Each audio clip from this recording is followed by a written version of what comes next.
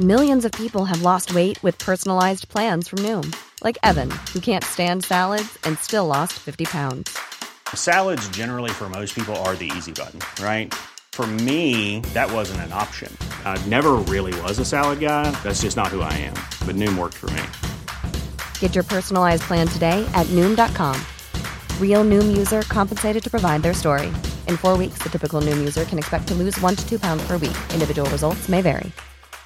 Hiring for your small business? If you're not looking for professionals on LinkedIn, you're looking in the wrong place. That's like looking for your car keys in a fish tank. LinkedIn helps you hire professionals you can't find anywhere else, even those who aren't actively searching for a new job but might be open to the perfect role. In a given month, over 70% of LinkedIn users don't even visit other leading job sites. So start looking in the right place. With LinkedIn, you can hire professionals like a professional. Post your free job on linkedin.com/people today.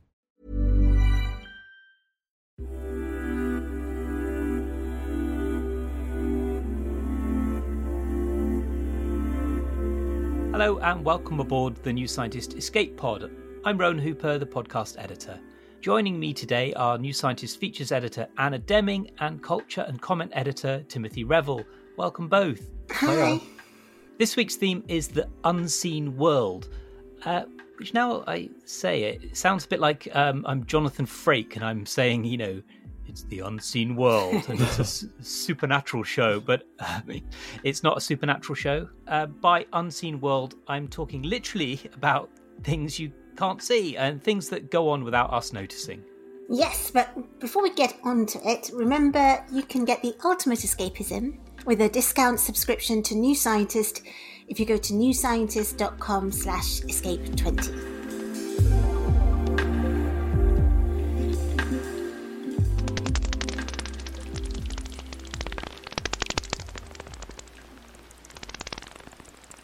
That is a pipistrelle bat, which I sometimes glimpse in the darkness, in the twilight, but not usually. They are unseen. They flit around above us when we're out in the countryside, and often we don't see them, and certainly we don't hear them. And that clip is made by recording the ultrasonic squeaks of bat sonar and converting it into sound waves that are audible to us. Ah, so I guess that's how a bat detector works then. Yeah, I don't know. Have either of you gone out with a bat detector ever?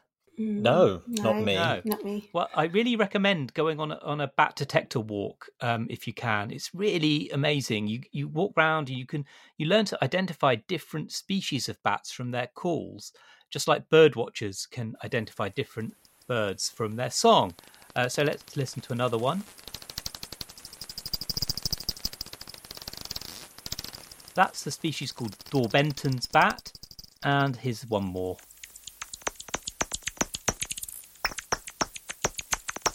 And that's a noctule bat.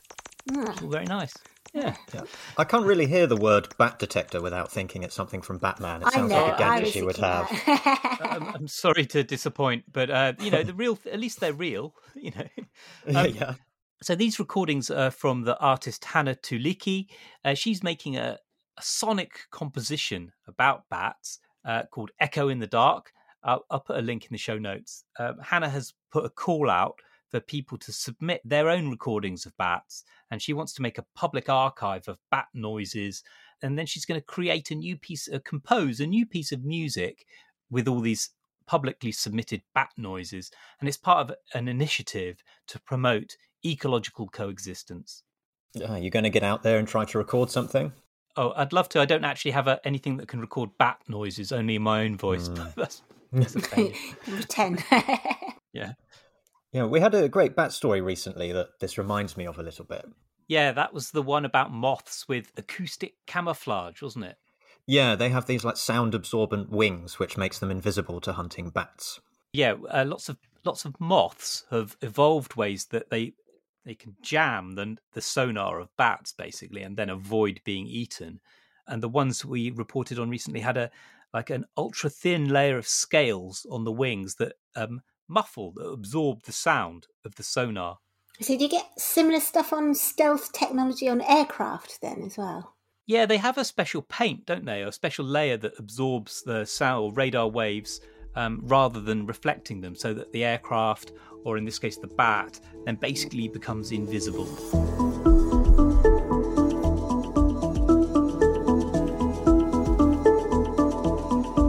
So from bats and moths that pass by unseen, Anna, what have you got? Yes, I'm going to talk about something, well, lots of them, and they're unseen in more ways than one. So it's everyone's favourite subatomic particle, the neutrino. Oh, yes. Whenever we talk about neutrinos, we're obliged to say that, what is it, a trillion of them have just now passed through your thumbnail. Yeah, that they say that because the thumbnail is roughly 1 square centimetre. So physicists have a pretty good idea roughly how many neutrinos have gone through your thumbnail, unless you've got a very unusual thumbnail. Well, thankfully they're passing through unfelt as well. But tell us about where they're coming from and what we know about them. Right, so the idea of the neutrino was born when physicists needed to explain the energy lost when elements decay into other elements. So that's something we were talking about last week. And they worked out when you have beta decay in these atoms, they needed to account for the lost energy with a really small but neutral particle. So it was Enrico Fermi and another physicist, Edoardo Amaldi, who were chatting about it and gave it the Italian diminutive term neutrino, which translates as little neutral one. Wow, I've never thought about the etymology of the word neutrino before. So that's very cute. Yeah, and it really is little. So for a long time, people thought it had no mass at all. The lowest masses of all the fundamental particles, and as well as having very little mass, they've got zero charge, and they don't interact by strong forces either. So they're only really interacting by the weak force, and that is as feeble an interaction as it sounds. So of the 4 fundamental forces of nature, the neutrino doesn't engage with 2 of them at all, and then the other 2, it pretty much shrugs off as well. So it's unseen in many, many ways. For that reason, they can pass through light years of universe without really interacting with anything, which is very impressive, but it's not so helpful when you're actively trying to look for them. Yeah, I was building up to say they're the ultimate unseen particle, but I suppose there are ones that are even more unseen, like the dark matter particle, which no one's found at all yet. No one's pinned that one down. almost the ultimate.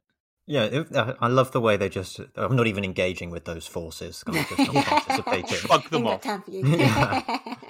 So if they're just so unseen, why are people interested in them? I mean, do they do anything? Well, yeah, they're produced in all sorts of phenomena that people get really interested in. So I mentioned radioactive decay, that's radioactive beta decay, but there's also loads produced by the sun all the time. So that's where the billions going through your thumbnail are coming from. And there's all the processes in all the stars. So other stars are getting created as well. And then a whole heap will get produced in supernovae explosions. And because they hardly ever interact with anything, they just stream through space for light years. I do like the idea of them streaming through light years of space. Yeah. No care in the world. Yeah. So how do we detect them then, given they shrug off everything? Well, with difficulty. So one way is to basically use a massive underground water tank. So they put it like 1,000 meters underground so that the ground will absorb cosmic rays, because cosmic rays also produce neutrinos when they interact with atoms, and that would muddle all their results. And the first of this sort of neutrino detector was Super Kamiokande in Japan, where they have a massive tank big enough to fit the Statue of Liberty in. And they fill it up with 50,000 tons of ultra-pure water and then surround the tank with giant photomultiplier tubes. So these are basically super sensitive photon detectors. And of course, with all that, they don't actually see the neutrinos in the tank anyway, because neutrinos don't interact with light. So they don't, and they barely interact with anything else. But they do occasionally interact with the water atom, nuclei, or electrons. And just that little nudge is enough to get what is called Cherenkov radiation, which the photomultiplier tubes can pick up. And so they see about 30 neutrino interactions a day this way. So if you think about how many are going through the tank and how many they pick up, it gives you an idea how much they're shrugging off. Yeah. But it's led to some great discoveries. So they spotted some from a supernova that had kicked off in the 80s. That's SN 1987A. But they also worked out this way that neutrinos swap from between different types. They call it different flavors, but it's not like your Neapolitan, maybe talking about chocolate ice cream was getting everyone too hungry. So they went with lepton neutrinos, tau neutrinos, and electron neutrinos. But they change between these, and they worked out that they can oscillate between these different types definitively. And that confirmed that they must have a mass. So the link between this flavor oscillation and mass is a bit more obvious if you're a particle physicist, but take my word for it. Okay. That was confirmation.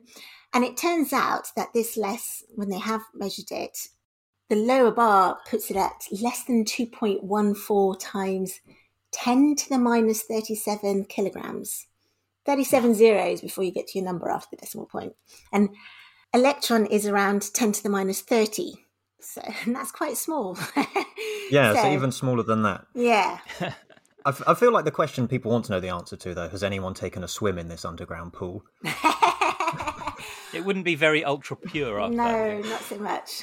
No, you might have to clean it afterwards, but you'd be tempted, wouldn't you, for a secret office party, have a jump in the pool.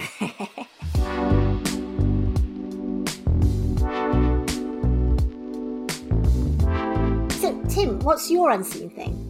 Well, I don't want to make this a game of unseen top trumps, but I've been looking into probably the ultimate unseen thing, and that's invisibility cloaks. Yeah. And I have good news to report, so we can now make completely perfect invisibility cloaks. Yeah, right. Yeah, just like Harry Potter. So they'll be on sale soon, will they? Well, sort of. So I will give you, there is a caveat, a very small one. So the tech's not good enough then. Hey, it's Danny Pellegrino from Everything Iconic. Ready to upgrade your style game without blowing your budget? Check out Quince. They've got all the good stuff, shirts and polos, activewear, and fine leather goods, all at 50 to 80% less than other high-end brands. And the best part? They're all about safe, ethical, and responsible manufacturing. Get that luxury vibe without the luxury price tag. Hit up quince.com/upgrade for free shipping and 365-day returns on your next order. That's quince.com/upgrade. I'm Sandra, and I'm just the professional your small business was looking for. But you didn't hire me because you didn't use LinkedIn Jobs. LinkedIn has professionals you can't find anywhere else, including those who aren't actively looking for a new job, but might be open to the perfect role, like me. In a given month, over 70% of LinkedIn users don't visit other leading job sites. So if you're not looking on LinkedIn, you'll miss out on great candidates like Sandra. Start hiring professionals like a professional. Post your free job on linkedin.com/people today. Yeah, it's not quite that. So there's the thing with an invisibility cloak, right? So what you want it to be able to do is you should be able to put it around an object. It bends all of the light that comes in just the right way so that the light continues on the other side as if the object had never been there. And if that happens, then that makes it impossible to see the item, so it would be invisible. And there are some amazing materials, metamaterials they're called, that have been designed specifically for this purpose, and they do work. But there's a bit of a problem, and here's where the tiny caveat comes, is that they can only make things completely invisible that are smaller than 500 nanometers, which is around 1/100th of the width of a human hair. Right. So it's a bit of an issue. And sort of this is where the question of, is the technology not good enough, comes in. And the problem is not really the technology, it's that there's a fundamental mathematical limit. So there's this relationship between the size of a cloak and the wavelength that it could deflect. And that means even if your technology was better, your materials were a little bit better, you're never going to get even close to the size of a human. The sort of limit is around 500 nanometers. Right. No. But it's really good at cloaking things you can't see very well anyway. That is true. We're cloaking things that you can't really see anyway. So the thing is, if you relax what you mean by invisible, then there are some devices we can make that are still sort of invisibility cloaks, but are perhaps, not true invisibility. Okay, well, it's like the evolution of sight, actually, this makes me think of. Like, people say, how did that evolve? Because if you can't see very well, or how did cells evolve that weren't eyes? But a little bit of seeing is better than none, and a little bit of invisibility is better than none as well, in a camouflage sense. Yeah, exactly. And there are certain instances where, I mean, your vision is not perfect. It's still not perfect. And there are plenty of ways where you could be fooled into thinking something wasn't there, even though it is. You know, a really clear example of this is something that's a long distance away. If you're trying to hide that, you don't really need it to be invisible in this complete, you know, mathematical sense. Really, all you need is to make it seem a bit invisible. So there's this company called Hyperstealth that makes a material that looks a bit like a big plexiglass sheet. And when you put it in front of something, it sort of it makes it look a little bit like it disappears, but in a very blurry way. So if you look at, there are lots of videos of this and people jumping behind like this big piece of plexiglass. And basically what it does is it creates a blind spot. So you see a blur of what's either side of the thing or the person that's hiding, rather than the actual person themselves. Wow. So obviously if you were stood right next to this, you would not be fooled by it at all. You'd obviously be like, there's this blurry thing here. What's that? And you'd go and investigate and soon find out there's, you know, someone hiding behind the plexiglass sheet.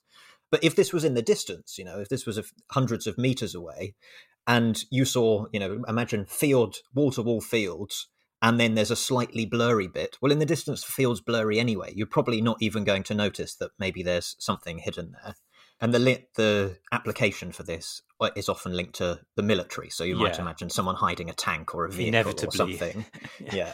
And when you've got a name like Hyperstealth, I mean, you can really tell the audience they're going for. It is a cool name, though. So how does it work, this plexiglass Hyperstealth shield? Yeah, so it's based on the same technology as a hologram, you know, like the sort of thing you might get on a sticker or a card that sort of shows different views depending on which angle you look at it. Well, the way that happens is that it's bending light. So this sheet of plastic, the sort of plexiglass type material, is composed of lots of cylindrical lenses, and these are called lenticular lenses. But basically they just bend the light in a way that creates this sort of invisible zone. And so it can't bend something around something in a complete 100% way, like an invisibility cloak might, but it does create this sort of invisible zone where you can't see something and it just becomes blurry. So what Hyperstealth have done is they've improved on the technology that you get in a hologram by adding extra layers. There's some sort of fluid that they put in between the layers to improve it even further. Obviously, it's not an invisibility cloak because it's just too stiff, but I think the idea of an invisibility shield is still pretty cool. Yeah. Thanks, Tim and Anna, and that's all for this week. And actually, I'm going to use your Hyperstealth shield and make us partially invisible now for the time being, because that's the end of season 1 of Escape Pod.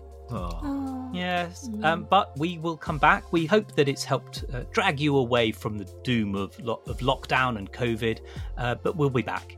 Yeah, hopefully not through lockdown. Yes.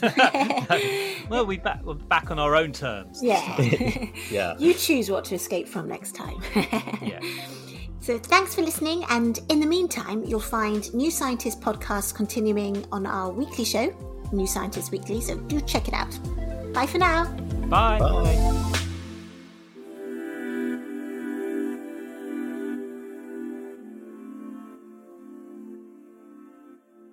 This podcast is produced by Ollie Guillou Podcast Production.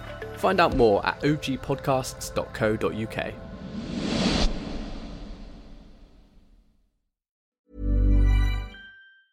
Planning for your next trip? Elevate your travel style with Quince. Quince has all the jet-setting essentials you'll want for your next getaway, like European linen, premium luggage options, buttery soft Italian leather bags, and so much more. And is all priced at 50 to 80% less than similar brands. Plus, Quince only works with factories that use safe and ethical manufacturing practices. Pack your bags with high-quality essentials you'll be wearing for vacations to come with Quince. Go to quince.com/pack for free shipping and 365-day returns.